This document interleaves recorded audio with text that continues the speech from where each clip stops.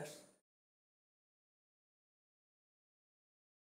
Val die hele woord saamvat wat ons vandag oor praat. So môre julle, baie welkom hierso. Kom ons bid net saam. Aba Vader, Here, hierdie oggend, hierdie wonderlike lenteoggend, kan ons nie anders as om U naam te verheerlik, U naam groot te maak. Here, U is groot, U is wonderbaar. U werke is net onbeskryflik. U is die God van liefde, U is die God van genade. U is die God van rykdom en seën. Here, U is Yahweh, ons God. En ons kan nie anders as om te sing en te dans, as ons net dink aan U liefde en wie U is nie. Laat U naam ook vandag verheerlik word in hierdie diens. Ons bid dit in die naam van Yeshua. Amen. Ek wil vanoggend vir julle lees van Openbaring 15, vanaf vers 1.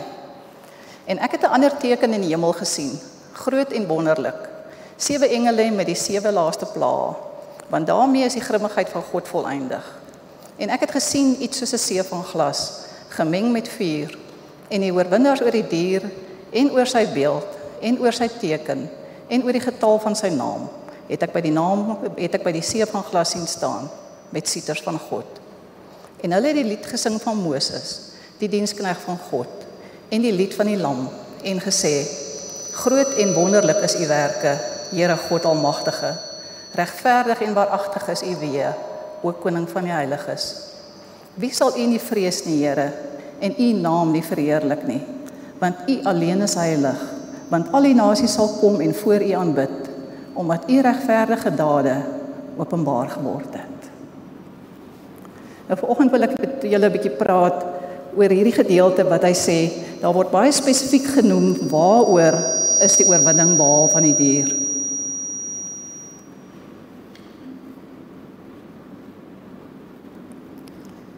Lyk vir my ons het 'n paar uitdagings vanmôre. En julle net weer vir my begin.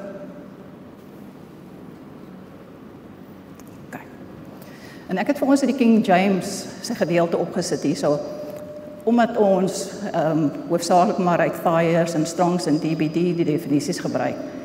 En julle sal sien ek het 'n paar keer het ek uit Merriam-Webster ook aangehaal. Revelation 15 verse 2. And I saw as it were a sea of glass mingled with fire, and them that had gotten the victory over the beast, and over his image, and over his mark, and over the number of his name, stand on the sea of glass, having the harps of God. Dit is baie belangrik vir ons om te verstaan dat hierdie verskillende aspekte wat genoem word van die dier, wat elkeen van dit beteken. Beast is die woord Thyrion, wat beteken a brutal, bestial man, savage and ferocious. Image is die woord icon, wat beteken the image of a person on account of his power of command, representation or likeness. En Merriam-Webster vertaal gee dit weer as a person or thing widely admired, especially for having great influence or significance in a particular sphere. The mark of the beast, die woord charagma, sculptures, idols, stamps, imprints. A symbol used for identification or indication of ownership. En dan as ons kyk na die number, the number of his name, number kom van die woord arithmos, wat ons skryf van die woord aiero, to take away from another what is his, take by force, to take from the living by natural death or by violence. Maar soos wat ons weet, in die Hebreëus is dat dikwels hierdie 2 betekenisse, dit kan ook beteken to raise up from the ground or to elevate. His name, weet ons nou al, dit gaan oor baie meer as bloot net 'n naam. It's everything the name covers.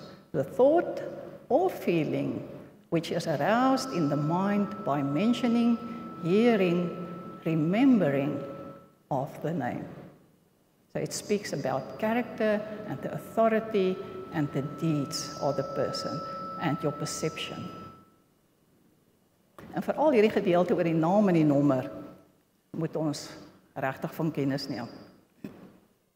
Nou om dit nou 'n bietjie deur te trek, want ek wil nie vir julle spesifiek praat oor die eindtyd nie, maar oor hierdie spesifieke kenmerke van die dier en hoe dit van toepassing is in alledaagse situasies, in gebeure, in persone waarmee ons bekend is.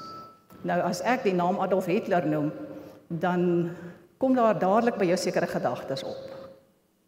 Ons almal is bekend met Adolf Hitler. Vir party mense dink jy onmiddellik aan hierdie man met hierdie klein snorretjie. Ander dink weer aan die dade waarvoor hy verantwoordelik was.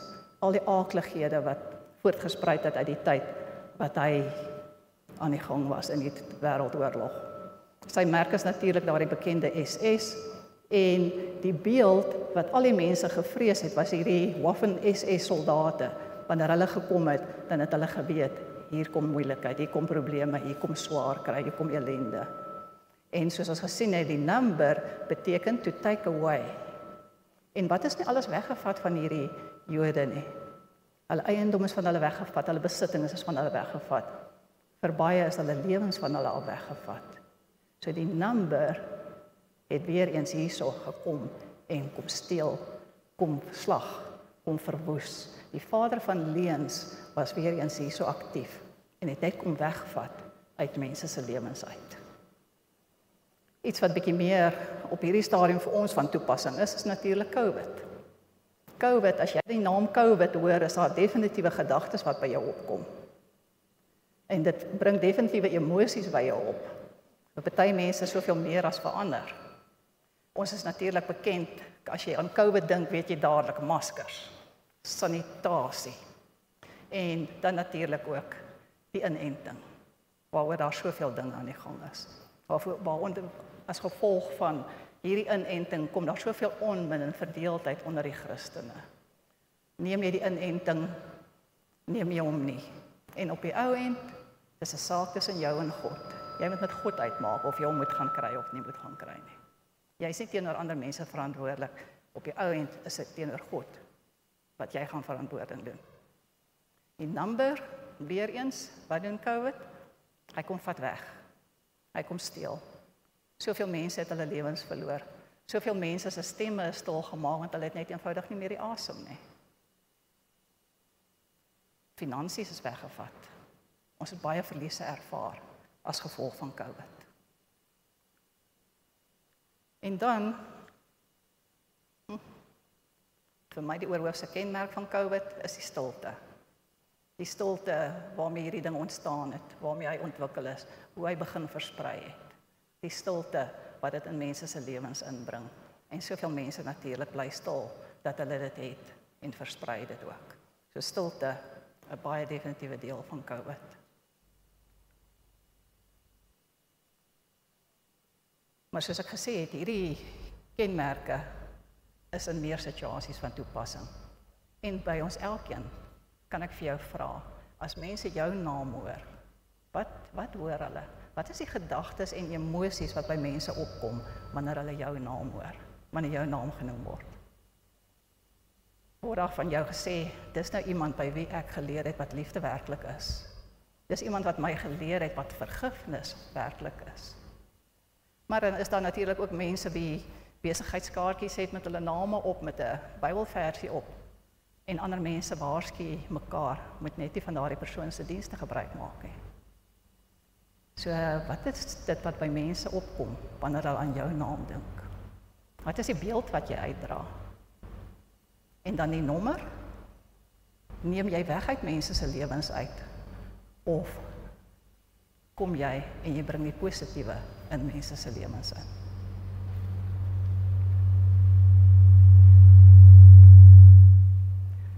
Christus het natuurlik, ons moet sy navolgers wees. Ons moet sy beeld navolg. Ons is in God se beeld geskape.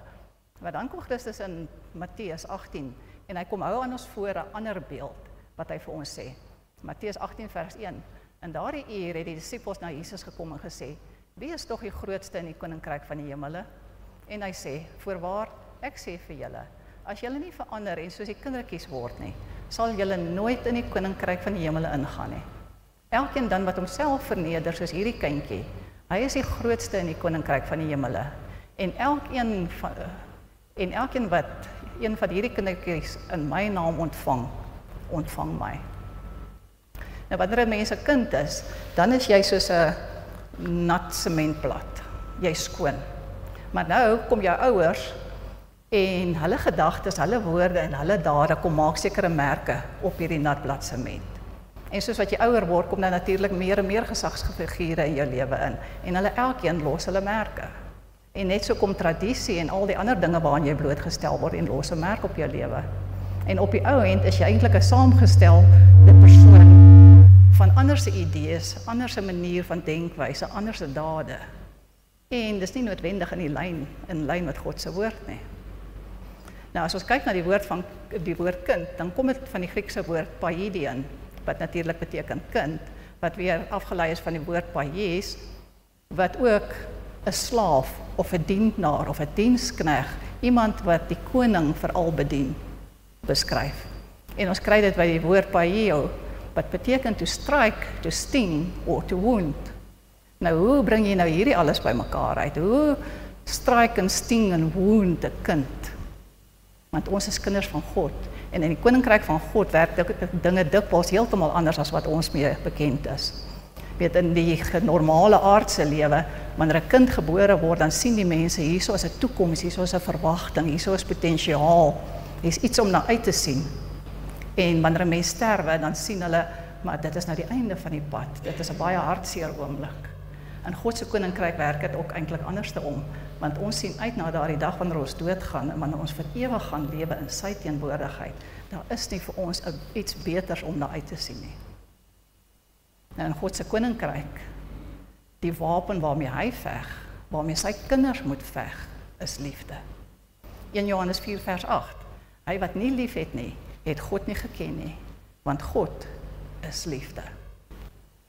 Matteus 5 vers 44 sien ons, maar ek sê vir julle, julle moet julle vyande lief hê, seën die wat julle vervloek, doen goed aan die wat julle haat, en bid vir die wat julle beledig en julle vervolg, sodat julle kinders kan word van julle Vader wat in die hemele is. Want hy laat sy son opgaan oor die slegtes en goeies, en hy laat reën op regverdiges en onregverdiges. En in Matteus 5 vers 9, salig is die vredemakers, want hulle sal kinders van God genoem word. So anderste as in ons opset, waar die kinders, ek onthou in my klein tyd was dit altyd die ding, jy moet groet en dan moet jy verdwyn. Anders word daar vir jou gesê, wil jy kom tande tel. Kinders het nie noodwendige aansien in ons samelewing nie. In God se koninkryk is dit juist die kind wie se voorbeeld en nagevolg word. Romeine 12 vers 20 leer ook vir ons. As jou vyand dan honger het, gee hom iets om te eet. As hy dors het, gee hom iets om te drink. Want sodoende sal jy op sy hoë vurige kole ophoop. Laat jou nie deur die kwaad oorwin nie, maar oorwin die kwaad deur die goeie. En dis hoekom daar vir ons so gesê word, laat julle gedagtes vernuwe word. Want ons moet anders dink as wat die wêreld dink. By ons gaan dit nie oor 'n tand vir 'n tand en 'n oog vir 'n oog nie. Maar wat kan ons doen deur die liefde, God se liefde, in die wêreld in te bring? Romeine 12 vers 2. En word nie aan hierdie wêreld gelykvormig nie, maar word verander deur die vernuwing van julle gemoed, dit is jou verstand, sodat julle kan beproef wat die goeie en welgevallige en volmaakte wil van God is. Nou ons in ons menswees, en natuurlik 'n tiener, daar begin die moeilikheid al. Ons dink ons het die antwoorde vir alle dinge. Ons het alles uitgesorteer, ons het alles gebestudeer, ons weet hoe dinge moet werk, ons weet hoe dinge in plek moet val. Ons weet mos hoe hierdie dinge gedoen moet word. En selfs ons wat Christene is, gebruik baie keer die Bybel as die verwysingsraamwerk hoe ons reken, dinge moet uitspeel. Nou die Bybel is natuurlik absoluut waar, God se woord is absoluut waar. Maar die manier hoe hierdie waarheid uitspeel in jou lewe, lê nie in hoe jy dit beredeneer, hoe jy dink nie. Dit lê nie altyd in die voorbeelde wat ons in die Bybel kry nie. As God vir jou sê, ek gaan vir jou voorsien, dan beteken dit nie noodwendig hy gaan die kraaie stuur om vir jou kos te bring nie. Dit beteken nie noodwendig dat gaan manna uit die hemel uitval nie. Maar hy weet hoe hy sy waarheid in jou lewe wil laat uitspeel. Hy weet wat is die beste manier. Hy weet hoe hy jou wil rig, hoe hy jou wil lei, hoe hy jou wil versterk, hoe hy jou al meer en meer in lyn met sy beeld wil bring. En daarom sê Jesaja 55 vers 8 ook vir ons, my gedagtes is nie julle gedagtes nie, en julle weë is nie my weë nie, spreek die Here, Jahweh. Want soos die hemel hoër as die aarde, so is my weë hoër as julle weë, en my gedagtes as julle gedagtes. En ons sien hierdie, wat vir my eintlik 'n baie goeie voorbeeld is van hoe God se gedagtes nie ons gedagtes is nie. As jy kyk na Jesus se geboorte. As jy dink, hierdie engel kom en sy verskyn aan Maria, wat nie eers getroud is nie, en in daai tyd sou 'n vrou gestenig word, wat nie getroud is nie, en swanger is. En hy verskyn aan Maria, en hy sê vir haar, jy gaan 'n kind baar, Lukas 1 vers 31, en kyk, jy sal swanger word, en 'n seun baar, en jy moet hom Jesus noem. Hy sal groot wees, en die seun van die Allerhoogste genoem word, en die Here God sal aan hom die troon van sy vader Dawid gee, en hy sal 'n koning wees, vir ewig. So hierdie gaan nie net 'n seentjie wees wat speel in die modder en hy word groot en ons kyk maar wat word van sy toekoms nie. Daar's klaar gesê, hy is die koning van die konings. Hy is die een wat die wêreld gaan verlos van hulle sonde. En wat gebeur? Josef, wat weet dat hy weet, hy is nie die pa van hierdie kind nie. Hy moet getrou bly aan Maria en hulle gaan Bethlehem toe. En van dit wat ons lees, kry mense nie die idee dat hulle wel daar was nie. En hulle kom in Bethlehem en op die ou end word hierdie baba gebore in 'n stal. En daar's nie hierdie groot aankondiging hier by die stal en almal storm soontoe nie. Maar 'n entjie verder in die veld, sien ons in Lukas 2 vers 13, was daar die herders en daar verskyn 'n engel aan hulle en die heerlikheid van God vul daardie area. En skielik was daar saam met die engele menigte van die hemelse leerskare wat God prys en sê: Eer aan God in die hoogste hemele en vrede op aarde in die mens 'n welbehae. So die engele het nie om die stal kom neerdaal, maar by die herders wat in die veld was. Nou later het die wyse manne natuurlik gebring, die geskenke gebring en so. Maar ons sou nou gedink het, die koning van die konings word gebore. Hierdie moet baie duidelik uitgelig word. Dit sal nie maar sommer net in stilte gebeur nie. Iemand anders wat ook uitgevind het, soos natuurlik ons almal in ons lewens, dat dinge dikwels anders te uitwerk as wat ons ooit gedink het. Dit was Helen Roseveare. Sy is opgelei as mediese dokter en aan die einde van haar opleiding is sy dadelik in die sendingveld in. En so gebeur dit dat sy in die Kongo is en sy word gevange geneem deur die Kongo, deur die rebelle in die Kongo. Sy en nog 'n klompie mense. En jy kan nou net dink, wat word met 'n vrou gedoen wat deur rebelle gevange geneem word. En die een nag, toe hulle weer haar so misbruik en aangaan, vra sy, "Why God?" And God asked me, "Are you willing to thank me for trusting you with this experience, even if I don't tell you why?" Ja, dis 'n rooi een. Die enigste manier hoe 'n mens hierdie so kan ervaar, is as jy jou God ken. As jy werklik weet wie jou God is. As jy hom absoluut vertrou. Want dan weet jy dat jy weet, hierdie slegte goed, hierdie negatiewe goed gebeur in hierdie wêreld, want ons is in hierdie wêreld. God bring nie hierdie goed oor jou lewe nie. Maar daardie negatiewe gebeurtenis kan hy vat as jy hom vertrou. En nie net alleen kan hy vir jou genesing gee daarvan nie, maar hy kan jou gebruik om ander mense te help. En op 'n kragtige wyse ander mense te help. Maar dan moet jy bereid wees dat hy jou deur die genesingsproses vat en bereid wees om gebruik te word. En net as jy weet dat jy weet, God sal elke gebeurtenis in jou lewe gebruik ten goeie van jou en van ander, dan sal jy hierdie vraag kan antwoord. Are you willing to thank me for trusting you? God vertrou jou om hierdie gebeurtenis te vat en ander mense te gaan genees. Trusting you with this experience, even if I don't tell you why. By 'n ander geleentheid het sy gevra, soos wat so baie van ons dikwels vra, why me, Lord? Hoekom ek? Hoekom gebeur dit met my?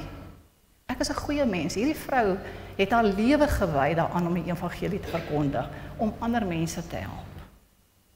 Sy was nie getroud nie, dit was absoluut haar hele lewenswandel. En al hierdie slegte goed gebeur. Why me, Lord? Is it worth it? En sy ervaar hoe God vir haar vra. Am I worth it? Dink julle Yeshua is dit werd? Yeshua wat deur alles gegaan het, wat deur daai verskriklike lyding gegaan het, wat bespot is, wat geslaan is, wat aan die kruis gehang het. Am I worth it? Ander gebeurtenis wat ook net vir ons wys hoe God groter planne het. Hy het die geheelbeeld. Ons sien net hierdie ou klein stukkie wat ons beleef. Ons sien net hierdie swaar kry wat ons nou beleef. Hierdie goed waardeur ons nou moet gaan. Maar God het die groter plan en sy wil sal geskied. Hy sal seëvier. Ons weet die Jode is God se uitverkore volk. Maar die Jode het dit nie maklik nie. Hulle is aldeer baie swaar kry en baie elende. Ek weet nie, hierdie fliek Fiddler on the Roof. Ek weet nie hoe spreek jy die man se naam uit nie. Iets soos Tavy of so iets. Die ou met die baard wat die hele tyd al die praatwerk doen. En hy sê op 'n stadium, "Yes, we are God's chosen people. But God, don't you sometimes want to use someone else?" En ek dink dis hoe 'n mens baie keer nogal kan voel. Ja, kan dit nie net 'n bietjie van my al wegkom nie? Kan dit nie net 'n bietjie rustiger raak in my lewe nie? Maar so in die Tweede Wêreldoorlog, Hitler is besig met al sy massamoorde en dinge. En hy is in alliansie met die koning Boris van Bulgarië.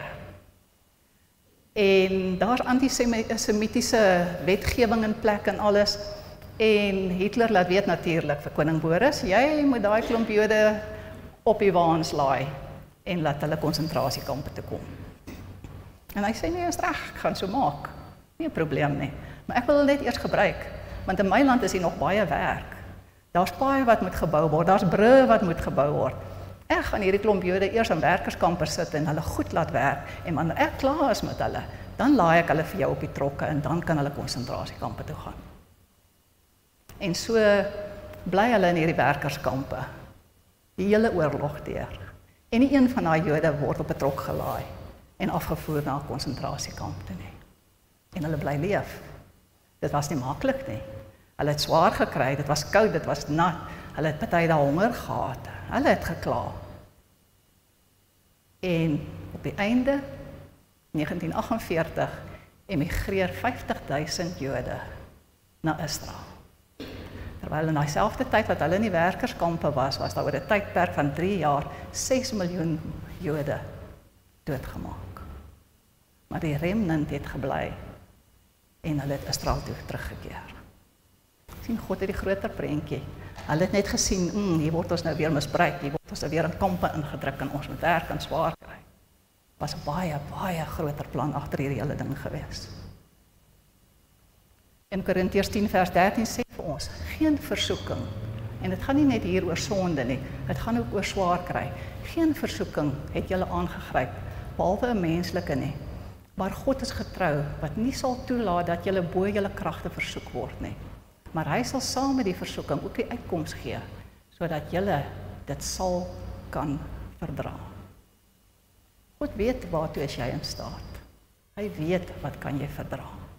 God ken ons karakter, hy ken ons geloof. Hy weet op watter plek is ons in ons heiligwording. Maar dit is nodig dat ons dit ook weet. Hy het geweet hoe gaan hierdie klomp Israeliete in die wildernis reageer. Hy het geweet hulle gaan in opstanding kom, hulle gaan murmureer, hulle gaan hom bevraagteken, hulle gaan Moses bevraagteken. Hy het dit geweet, maar hulle het dit nie geweet nie. Hulle het sommer daar by die berg Sinaï al gesê, ja nee, ons sal doen alles wat u sê, ons sal dit so doen. Hy het geweet hoe gaan dit uitspeel, maar hulle moes dit weet, sodat hulle self kon leer ken, sodat hulle hom kon leer ken. Ons moet ook weet, wat is in ons? Hoe sterk is ons? Hoe sterk is ons geloof regtig? Richard Wurmbrand, 'n prediker wat 2 keer in hegtenis geneem is vir sy geloof en 'n tydperk van 14 jaar het hy so in die tronke deurgebring en is hy mishandel, gemartel op die mees verskriklikste maniere. En hy het gesê, faith that cannot withstand suffering is no faith at all. Ons dink so dikwels ons geloof moet maklik wees, of makliker wees. Maar dis nie die geval nie. Dan natuurlik ook om 'n kind te wees, is om vol vreugde te wees. En dis wat God van ons verwag as sy kinders, om vol vreugde te wees. Filippense 4 vers 4 sê vir ons, verbly julle altyd in die Here. Ek herhaal, verbly julle. Daardie woord verbly is die woord kairo, wat beteken to be full of cheer, to rejoice, to be joyful, to be calmly happy. Hoe is 'n mens calmly happy? Net as jy weet wat is jou fondasie, net as jy weet wat is jou anker, as Yeshua jou anker en jou fondasie is, dan kan hierdie golwe kom van omstandighede en dit kan jou nie rondskommel nie. Want jy is vasgegrondves op die rots, Yeshua. En daarom, jou vreugde is nie in wat jou omstandighede op daai stadium is nie, maar jou vreugde is in die Here. Jy verbly jou in die Here, in wie hy is, wat sy karakter is. In Exodus 15:2 sien ons van Moses, en ek het dit weer in die King James hier gesit, want die Afrikaans vertaal dit nie so nie. The Lord is my strength and my song, and he has become my salvation. He is my God, and I will prepare him an habitation, my father's God, and I will exalt him. Die woord habitation is die woord nawa, wat beteken to beautify, to adorn, to dwell, to celebrate with praises. 1 Korintiërs 3 vers 16 sê vir ons, weet julle dan nie dat julle 'n tempel van God is en dat die Gees van God in julle woon nie? Hierdie tempel, hierdie moet die plek wees where I adorn, where I beautify, where I celebrate him with praises. Dit moet die plek wees waar God kan rus, saam met sy kind. Dis die plek van intimiteit. Die plek waar ons naby mekaar kan kom. So God vra vandag vir elke een van ons, sal jy weer word soos 'n kind? Sal jy weer 'n nat sementblad word, wat al hierdie aardse idees wat almal op jou kom afdruk het, eenkant toe sal sit? Vra vir Heilige Gees om aan jou te openbaar, wat in jou gedagtes, wat in jou persepsies is nie in lyn met die woord van God nie. En vra dat hy jou sal lei om die waarheid van sy woord, die waarheid van sy wil in jou lewe te kom vestig. Sodat jy weer 'n kind kan wees wat volkome gehoorsaam is. 'n Kind wat vol vreugde is, 'n kind wat spontaan is, 'n kind wat wil risiko's vat, omdat hy weet wie's aan sy kant. 'n Kind wat vol vaste vertroue is. 'n Kind wat onvoorwaardelik glo. 'n Kind wat sy Papa Vader se naam verheerlik deur alles wat hy dink, doen en sê. A.W. Tozer het gesê, what I believe about God is the most important thing about me. What I believe about God. As ons terugkom na die nommer en die merk en die naam, die beeld wat die meeste met Christene geassosieer word, of met Christendom geassosieer word, is natuurlik Jesus wat aan die kruis gehang het, terwille van ons sonde, en sodat ons die ewige lewe kan beerwe. En as ons kyk na sy naam, dan sien ons in Matteus 6 vers 9, so moet julle dan bid, onse Vader wat in die hemel is, laat u naam geheilig word. Laat u naam geheilig word deur absoluut alles in my lewe. Filippense 3 vers 8 sê, ja waarlik, ek ag ook alles skade om die aannemendheid van die kennis van Christus Jesus my Here, terwille van wie ek alles prys gegee het en as trek beskou, om Christus as wins te verkry. Kennis van God lei tot hierdie vertroue, hierdie vrymoedigheid, hierdie waaghalsigheid van 'n kind. En dit maak ook dat ons nie meer afhanklik is van die materiële, dit wat hier op aarde aan die gang kom nie. Want ons weet wie ons God is en ons glo hom, ons vertrou hom onvoorwaardelik.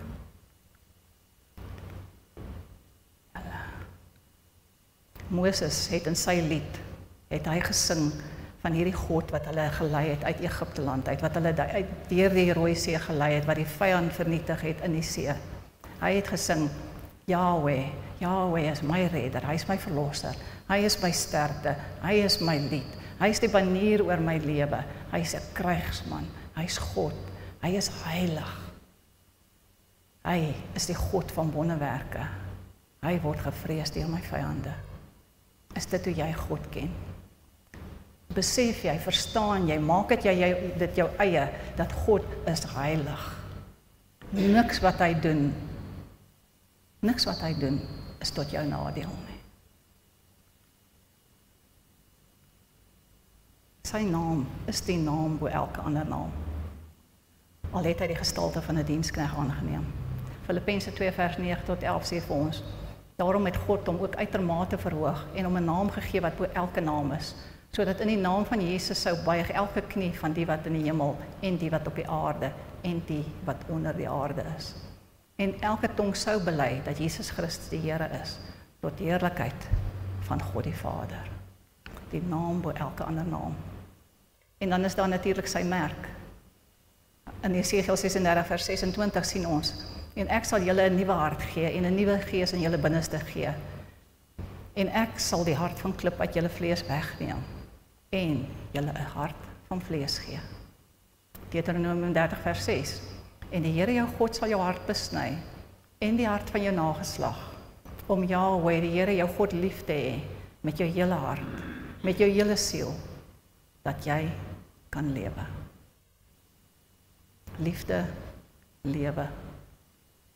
Genesis 17:10 het ons al begin lees toe God die verbond gemaak het met Abraham. En hy sê, dit is my verbond wat julle moet hou tussen my en julle en jou nageslag na jou. Al wat manlik onder julle is, moet besny word. Julle moet aan die vlees van julle vooruit besny word en dit sal 'n teken wees van die verbond tussen my en julle. En dan sien ons hierdie baie interessante, en ek wil sê baie onduidelike deel in Exodus 4 vers 24 en 25. Moses het hierdie hele gesprek met Yahweh gehad. Hy het vir hom gesê, ek is die een wat jou gaan stuur. Hierdie is wat ek wil hê jy moet doen. Ek het jou uitgekies om hierdie taak vir my uit te voer, om my volk uit te lei. So alles is hier reeds in plek. Nou kom Moses hier by sy vrou se voor aan en hy sê vir haar, julle moet julle goedjies pak, ek moet terug gaan Egipte toe ek met die volk gaan uitlei. En hy weet dat God met hom gepraat het en Sipora kom agter, maar hier is 'n plan van aksie wat gevolg moet word. En hulle pak hulle goedjies, die 2 seuns en sy, en daar gaan hulle. En op pad na Egipte toe kom hulle by 'n herberg en terwyl hulle in die herberg is, kom God en hy wil Moses doodmaak. Exodus 4 vers 24. En op die pad in die herberg het die Here hom teëgekom en wou hom doodmaak. Toe neem Sipora 'n skerp klip en sny die vooruit van haar seun af en gooi dit voor sy voete en sê, waarlik, jy is vir my 'n bloedbruidegom. Mens kry die idee dat hierdie hele kwessie van besnydenis was 'n definitiewe twispunt in Moses se huis. Hy het die verwysingsraamwerk gehad, jy moet die seuns besny. Maar Sipora se pa was die Midianitiese priester. En sy het heel waarskynlik vir hom gesê, Moses, jy's nou hier in Midian. Daai volk van jou het jou uitgewerk. Moenie nou hulle gebruik hier na ons toe wil bring nie. En die seun was nie besny nie. En dan kom hulle hierso by die herberg en Sipora weet dat sy weet, hierdie is die saak wat nou reggestel moet word. En sy vat daai klip en sy besny die seun. En dis vir my asof God hierdeur vir Moses wou gesê het, Moses, maak klaar met dit wat agter jou is. Maak klaar met dit wat nie in lyn is met my woord en met my wil nie. Moses, hier vanaand af gaan ek en jy 'n baie nou pad stap en ek verwag van jou absolute onmiddellike gehoorsaamheid. Doen wat reg is en dan kan ons die pad verder vorentoe stap. En dis vir elkeen van ons. Kom ons maak klaar wat agter is. Maak klaar met dit wat verkeerd is. Maak klaar met dit wat nie in God se wil en God se woord is nie. En begin hierdie pad te stap. Saam met hom in absolute gehoorsaamheid en volkome vertroue. Wees soos 'n kind. Rig jou oë op jou Vader en nie op dit wat hier aan die gang is op hierdie aarde nie. Die getal het ons gesien het 2 betekenisse. Die een is om weg te neem en die ander een is om op te tel. Yeshua het al 2 kom doen. Psalm 103 vers 12. So ver as die ooste verwyder is van die weste, So ver verwyder hy ons oortredinge van ons. Jesaja 53:5. Oor ons oortredings is hy deurboor, oor ons sonde is hy verbrysel. Die straf wat vir ons vrede moes bring, was op hom. Deur sy wonde het daar vir ons genesing gekom. Hy vat weg en hy gee soveel meer. Johannes 3:16.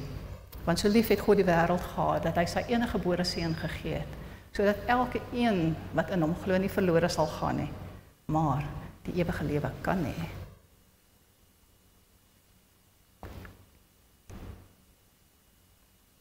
Bring ons terug by Openbaring 15 vers 2. Die wat oorwin, sing die lied van Moses en hulle sing die lied van die Lam. Hulle het die lied gesing van Moses, die diensknegt van God, en die lied van die Lam en gesê: Groot en wonderlik is u werke, Here God, almagtige, regverdig en waaragtig is u weë, o koning van die heiliges. Wie sal u nie vrees nie, Here, en u naam nie verheerlik nie? Want u alleen is heilig, want al die nasies sal kom en voor u aanbid, omdat u regverdige dade openbaar gemaak geword het. Sy dade is regverdig. Hy is 'n God van absolute liefde. Hy is heilig. Kom ons leef ons lewens so, dat ons saam aan hierdie lied kan sing. Dat ons die lied van die Lam sal sing, die Lam wat geslag is, wat sy bloed gevloei het, sodat ons skoongewas kan word van ons sonde. Sodat ons die wete het, ons kan in die ewige lewe ingaan. Kom ons sing hierdie lied met ons lewens. Kom ons lewens wees 'n getuienis van die liefde van God. En dan gaan ons saam staan as oorwinnaars en saam aan hierdie lied sing. As jy net gaan dink aan hierdie lied van die liefde, was van die begin af gesing. Daar aan Adam en Eva, toe hulle al genade gevind het, was die lied van die liefde gesing. Ons kyk na Petrus. Petrus het Yeshua verraai 3 keer. En hulle kom eendag en daar op die strand sit Yeshua besig om ontbyt te maak. En die disippels kom sit saam met hom. En al wat hy vir Petrus vra, Petrus, het jy my lief? Gaan en dra die evangelie uit. Yeshua het aan die kruis gehang terwille van liefde om die evangelie te verkondig. Dit is ons taak op hierdie aarde om liefde en die evangelie te verkondig. Ons lewens moet 'n spieelbeeld wees van die woord van God. Openbaring 19:13, hy was bekleed met die kleed wat in bloed gedoop was, en sy naam is die woord van God, Yeshua in ons, die woord van God in ons. Ons moet die woord van God gaan uitleef, en die woord se naam is liefde. Aba Vader, Here, ons kan maar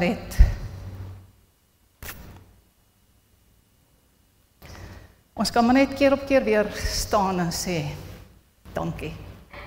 Dankie vir u liefde, oneindig groot. Dankie vir u getrouheid, Here. Dankie dat u ons God is. Dankie vir Heilige Gees wat in ons woon, wat ons help, wat ons leer, wat ons lei, wat ons die weg wys hoe om hierdie pad van liefde te loop. Aba Vader, maar vanoggend wil ek ook kom en ek wil vir u voor u bring elke een wat in hierdie tyd hierdie hartseer beleef. Here, ons nasie het 'n nasie geword, wel die aarde het 'n plek geword van groot hartseer en teleurstelling en mismoedigheid. Mense se knieë is lam, hulle arms hang. Vader, ek wil vra dat u sal kom, u Heilige Gees net sal kom en verfris, kom vernuwe.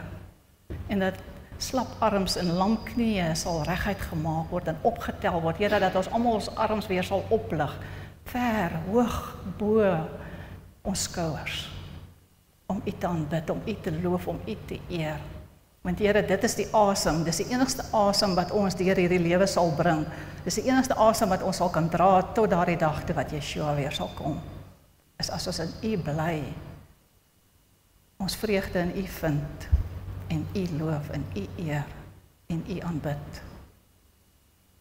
Aba Vader, Laat U naam geheilig word deur ons lewens. Laat U koninkryk kom en laat U wil geskied.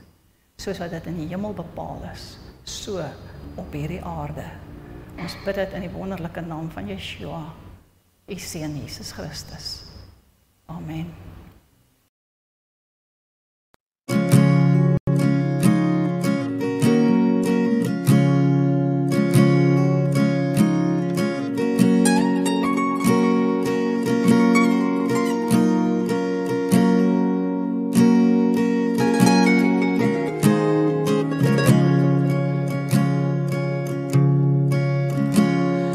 Speak to my heart, Yeshua, in the eye of the storm and fear. Uncertainty has consumed me. Hold on to me lest I drown. Your words that can silence storms, Lord. Your words that uplift and bring me new hope. Speak to my heart, Yeshua. Restore your sweet peace in me. Come speak to my heart, Yeshua.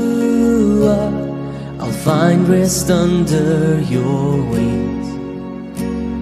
For you give my soul a shelter. You wipe all my tears away. Your words that can heal my sadness. Your words filled with kind compassion and warmth. And speak to my heart, Yeshua. Your presence is filled with peace.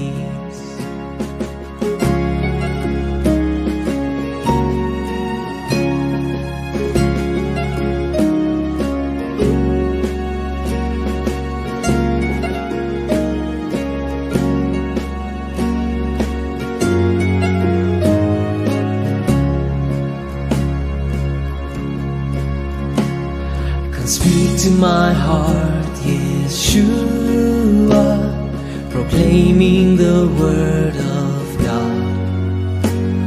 Root in me the truth of your word.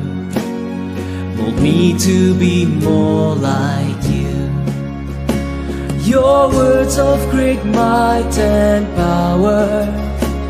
Your words that inspire and give me new strength. Speak to my heart, Yeshua. Your word is my rock and all.